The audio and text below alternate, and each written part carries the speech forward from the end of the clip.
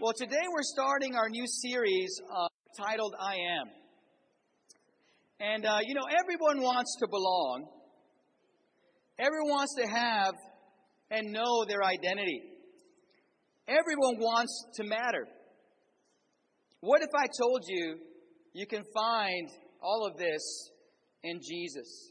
And before we get into our study this morning, which I believe is going to be encouraging, inspiring, I think it's going to be revealing. And I think, I really hope and pray that it will be life-changing for you. I want to introduce you to somebody. Let me introduce you to somebody here. This is Mackenzie Mortar. She's from Shakopee, Minnesota. As a baby, Mackenzie Mortar was diagnosed with Soto syndrome. It's a rare disorder that makes her different from other kids. A little bit about her illness. Her dad said this: it causes gigantism, where kids grow at a faster pace. So Mackenzie is a lot taller than all her other classmates. Kids are friendly to her, but she doesn't have friends. No one calls and talks to her. I'll show up at her school, and she will be playing alone.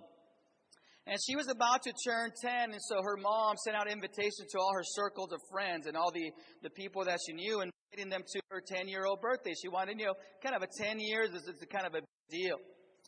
Well, as the date approached, people started canceling one by one by one. By Wednesday, she had nobody that was coming to her birthday, which was going to be on Saturday. Everybody that she had invited turned her down. And so her mom posted it on Facebook. And this is what she got. If we go to the next slide. Over 300 strangers showed up to wish her happy 10th birthday. And here are some images of what happened. There we go, the next one. So she's here celebrating. Here's a number of people. That's her. And if we can stop right there. And they all brought gifts. And not just that, the mayor of Shakopee, Brad Tapke, proclaimed Saturday Mackenzie Mortar Day in the city. Members of the Shakopee Fire Department stopped by, allowing the kids to tour their fire truck. A Sam's Club and Mr. Pigs stuffed barbecue and catering donated food, beverages to serve the people. At least 300 attended. A player from the Minnesota Vikings showed up with his family. And even, if we can go to the next slide, even Queen Elsa showed up. And this is what Mackenzie said, I have a hard time making friends in school, but thanks to all of you, my voice was heard. And then Mackenzie told the crowd, I love you all. This is an amazing story because you think about that. You think of this poor girl who's going to have her 10-year-old birthday. All the people she invited are not going to come. And you can even feel the desperation in her mom and thinking, gosh, I really want my daughter not to, be discouraged by this. And so she posted in Facebook just to, let people know what's going on. And 300 strangers show up. And they have this incredible party. And Queen Elsa shows up. And they bring all these gifts. It's just an incredible time. Food catered and everything. Just a great outpouring. But I'm just, really taken by her words.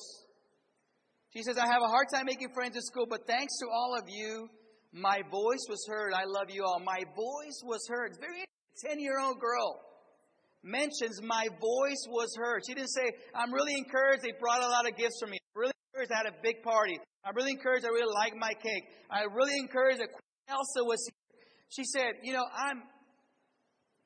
my voice was heard. What is she saying? That she just wants to matter. Jesus, His identity, shows us that we matter. And He gives us our identity in Him. And so we're going to start today our new series titled I Am, which is going to be looking at the different statements that Jesus makes about Himself in primarily the book of John.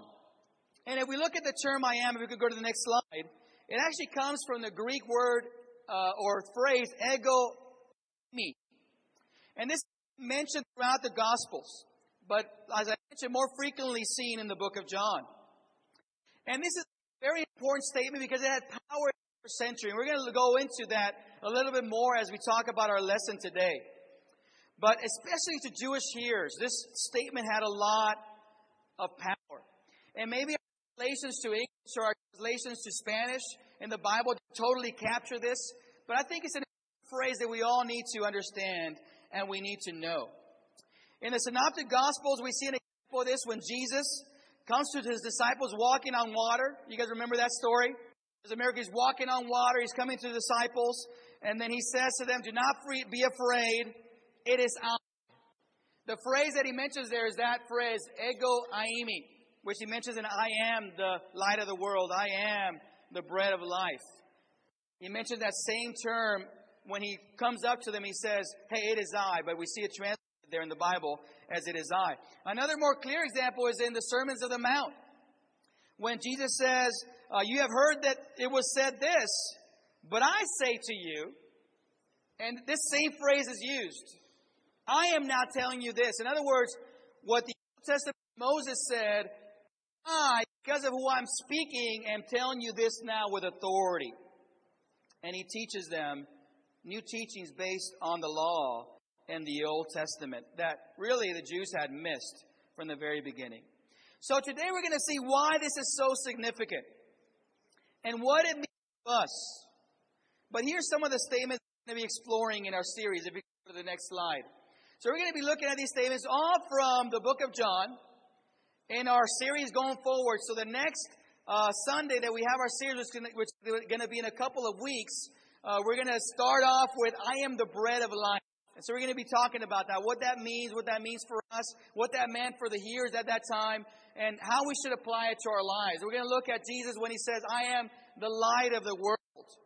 We're going to look at him when he said, I am the door or the gate of the sheep. We're going to look at when he says, I am the shepherd. Also, I am the resurrection and the life. I am the way, the truth, and the life. And finally, I am the true vine. I find it very interesting that the one who mentions these statements is John. And one thing that we know about John the Apostle, one of the followers of Jesus, one of the 12 that he selected specifically, was he was the youngest of all of them. And he's the one that really wrote down all these statements. I'm the bread of life. I am the light of the world. I'm the door, the gate, the good shepherd, the resurrection, the life. And all these statements that we see in the book of John. And I think he wrote them down as a young person because he was inspired by that. You know, as young people, one of the challenges we have is looking for our identity. Right? What am I going to do in life? What am I going to be? Who am I? How am I different? How am I special? How can I matter? And so to John, as really the youngest amongst those followers, these probably had very significant meaning to him. Because as a young person, he really wanted to matter. He really wanted to make a difference. That doesn't mean all the rest of us older people don't want that as well. But there's something in us when we're young that we're motivated and moved in that way, in that direction. Amen? And here are some of the other statements, and we're going to look at one specifically today, but some of the others that he mentions in the book of John. If we can go to the next slide. He says in John 8, verse 24, for you will die in your sins unless you believe I am. Again, there's this ego eimi. When you have lifted up the Son of Man, talking there about his crucifixion, then you will know I am. Okay, ego eimi. And it says, I tell you this now so that when it takes place, you may believe I am. So there's some of the instances there in the book of John where he mentioned it. But we're going to look at one specific, John chapter 8. So if you have a Bible, you can turn to John chapter 8. If you don't have one, you can look over the shoulder with somebody next to you, or you can look up at the screen here this morning. Amen? John chapter 8 really is one of the most important chapters in the Bible. And Jesus is really giving testimony about himself. He's talking about who he is, what he means, and what his being on earth really signifies for not just people there, but for all mankind. And we get to this point here because he's talking to these Jewish leaders, and we get to the point where he has a heated exchange. Have you ever had a heated exchange with somebody? Hopefully not, but maybe you have. Hopefully you didn't have a exchange with your spouse coming to church this morning. Right? But, we see Jesus in a heated exchange. And we see, of course, Jesus being righteous, being holy, doing the right thing. But, hey, this is a real heated moment. There's a lot of conflict going on right here. And we see this here in chapter 8 and verse 48 through 49. So let's go ahead and begin reading. We go to the next slide. It says, the Jews answered him. So this is whole conversation in chapter 8 about who he is. The Jews answered him, aren't we right in saying that you are a Samaritan and demon-possessed? So we've gotten now down to name-calling. I mean, that's how heated the exchange is. Now these guys are name-calling, saying, Jesus, you're a Samaritan and you are demon-possessed. Is that not true? And this is what Jesus says. I am not possessed by a demon, said Jesus, but I honor my Father, you dishonor me. I am not seeking glory for myself, but there is one who seeks it, and he is the judge. Very truly I tell you, whoever obeys my word will never see death. Next slide. At this they exclaimed, now we know that you are demon-possessed. Abraham died, and so did the prophets. Yet you say that whoever obeys your word will never taste death. Are you greater than our father Abraham? He died, and so did the prophets. Who do you think you are? And Jesus replied, if I glorify myself, my glory means nothing. My Father whom you claim as your God is the one who glorifies me. Next slide. Though you do not know him, I know him. If I said I did not, I would be a liar like you. But I do know him and obey his word. Your father Abraham rejoiced at the thought of seeing my day. He saw it and was glad. You're not yet 50 years old. Now, we do know that Jesus was around 32, right? So they're throwing a lot of years on him. They said to him, and you've seen Abraham? And look what he says. Very truly, I tell you, Jesus answered, before Abraham was born, I am. Ego eimi. At this, they picked up stones to stone him. But Jesus hid himself, slipping away from the temple grounds. So what is the significance of this interaction? It's already become heated. We see the name calling. Are you saying you're greater than Abraham? Abraham, the father of the faith? Abraham, the great patriarch? You're saying that you're before him more important than he is? But what caused them to want to stone him?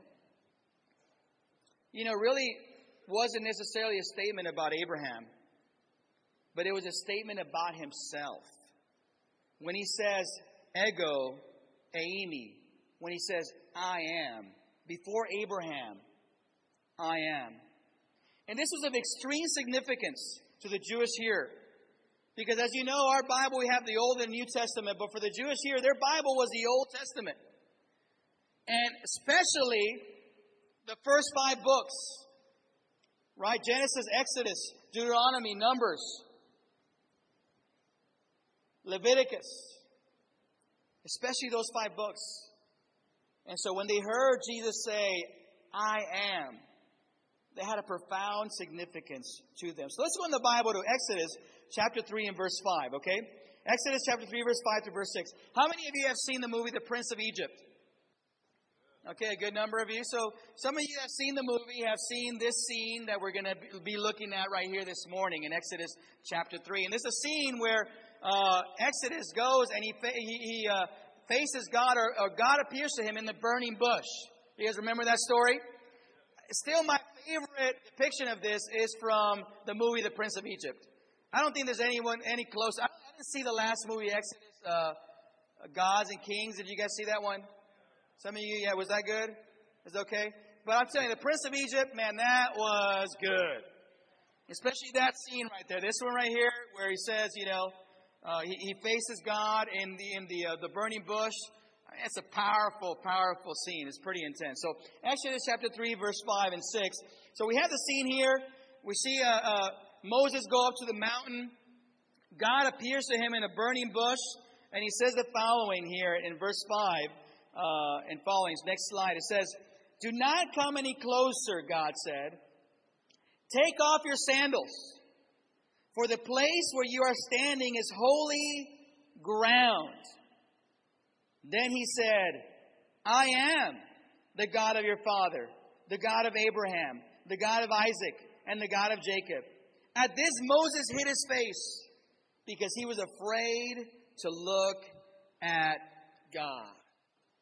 And so right after this, he says to him, I've heard the Israelites suffering. I've heard them suffer, and because of that, I'm gonna deliver them from the hands of the Egyptians. But Moses really doesn't get it yet. And he doesn't get it that God has just mentioned who he is, mentioned his name, mentioned his identity, the I am, the Alpha and Omega. And then he begins to make excuses, and some of us know the story. And then he asks his follow-up question. He needs more clarification. And we see this here now in verse 5. And he says, Moses said to God, suppose I go to the Israelites and I say to them, the God of your fathers has sent me to you. And they ask me, what is his name? Then what shall I tell them? God said to Moses, I am who I am. This is what you are to say to the Israelites. I am has sent me to you. See, the Egyptians had oodles of gods with different and fanciful names. And so he's going to go now speaking on behalf of God, the Lord Almighty. He says, when they ask me, who is sending me, what do I say? I see, Moses missed it in the first time. And so God says, you know what, tell him, I am who I am. Just tell him I am sent you. Tell him that. This I am who I am, we go to the next slide. It's a phrase that's difficult to translate. It really has meaning in different tenses. The meaning is not only I am who I am, it also means I was who I was, and I will be who I will be. That's what that statement means. I am who I am, I was who I was, and I will be who I will be. It talks about the eternal nature of God. And a lot of us have seen this translated into the word Yahweh. It's really taking that and literally transcribing it literally into these 6 letters, Yahweh. That in the 17th century was really mistranslated into the word Jehovah. So a lot of people are not mentioning the word Jehovah, but really the word is Yahweh, and the word really is not really known how it's supposed to be pronounced. It's not known how it's supposed to be pronounced because it was holy to the Israelites. And so it was so holy and so above them that they didn't even want to pronounce the word. But it's this word, Yahweh. I am who I am. So let's go back now to Jesus in front of the temple.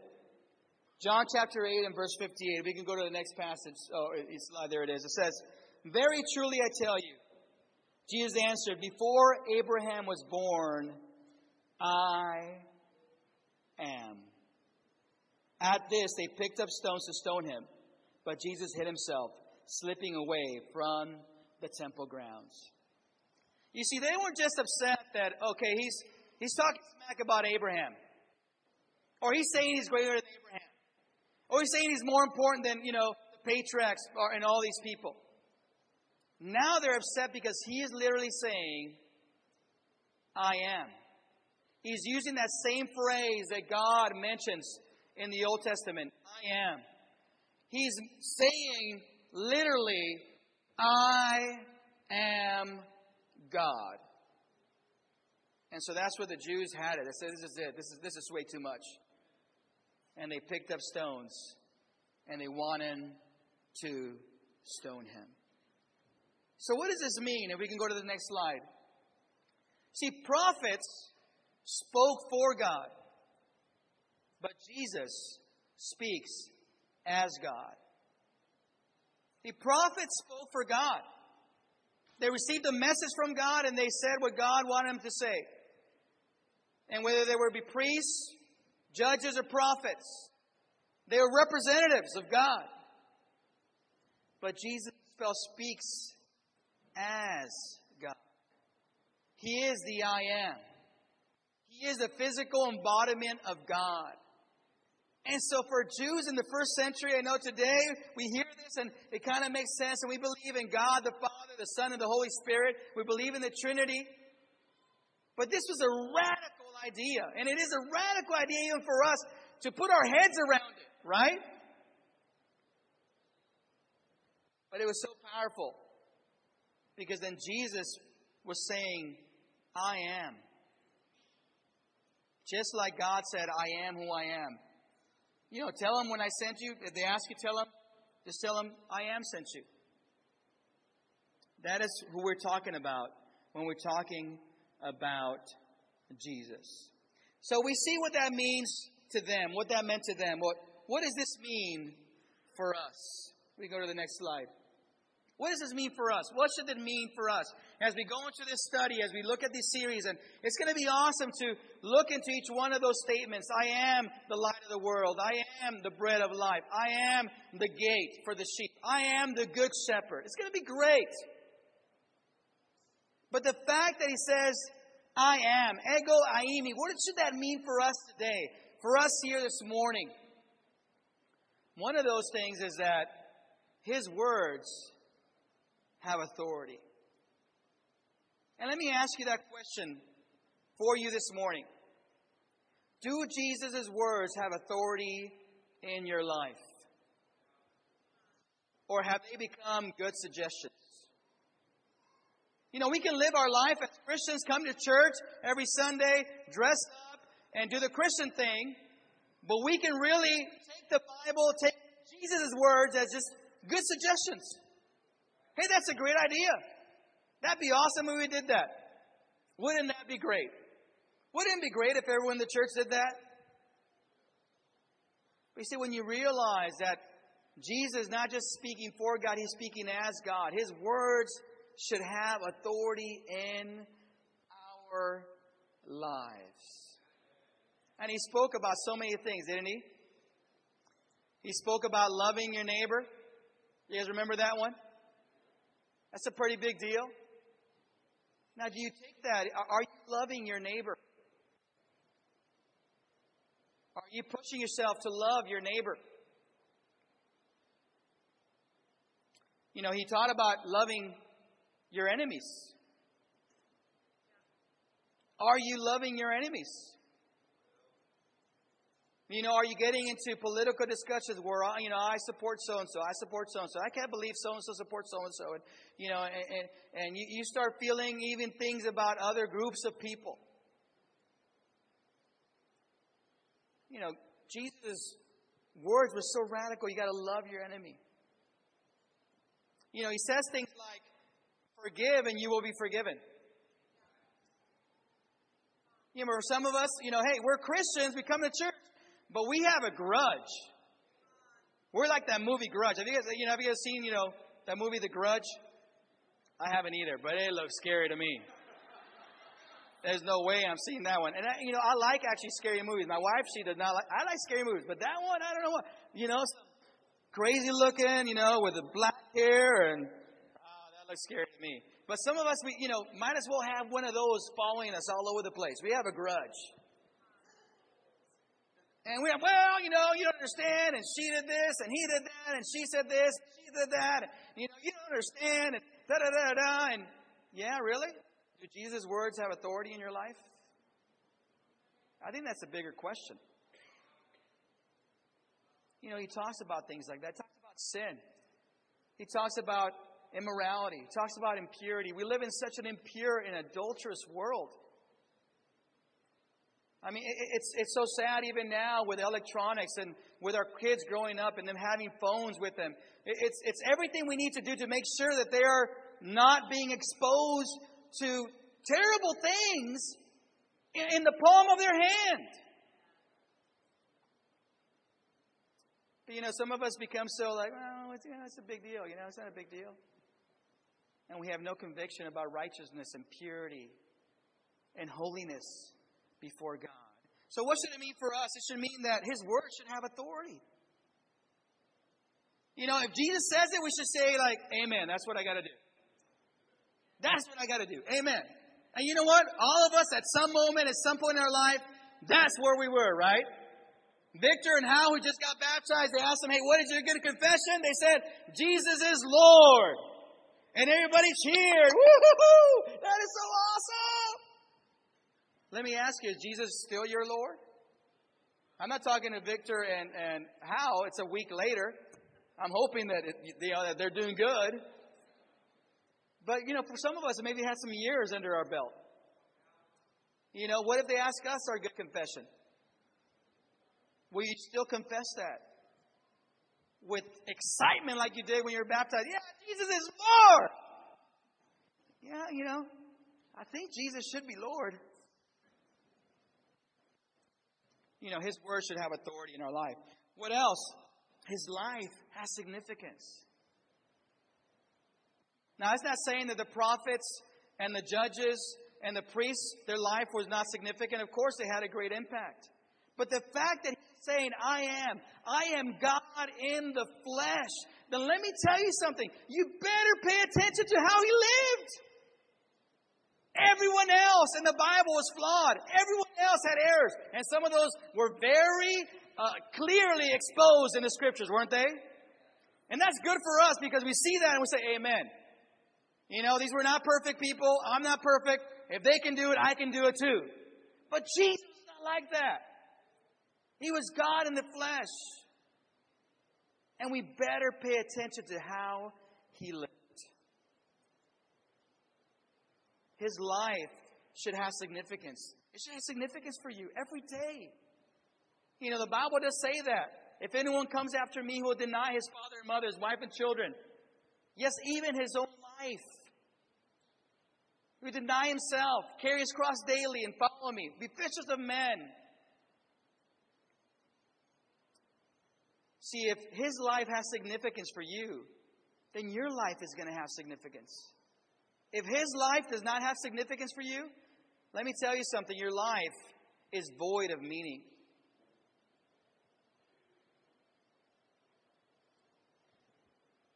If we really look at Jesus' life, then our lives are going to mean something. Amen? And what's the last thing we should learn for us today? His identity gives us meaning. Mackenzie Mortar, who in her birthday party says, you know what? I feel like someone finally heard my voice. Like someone paid attention to me. I feel like finally like I matter.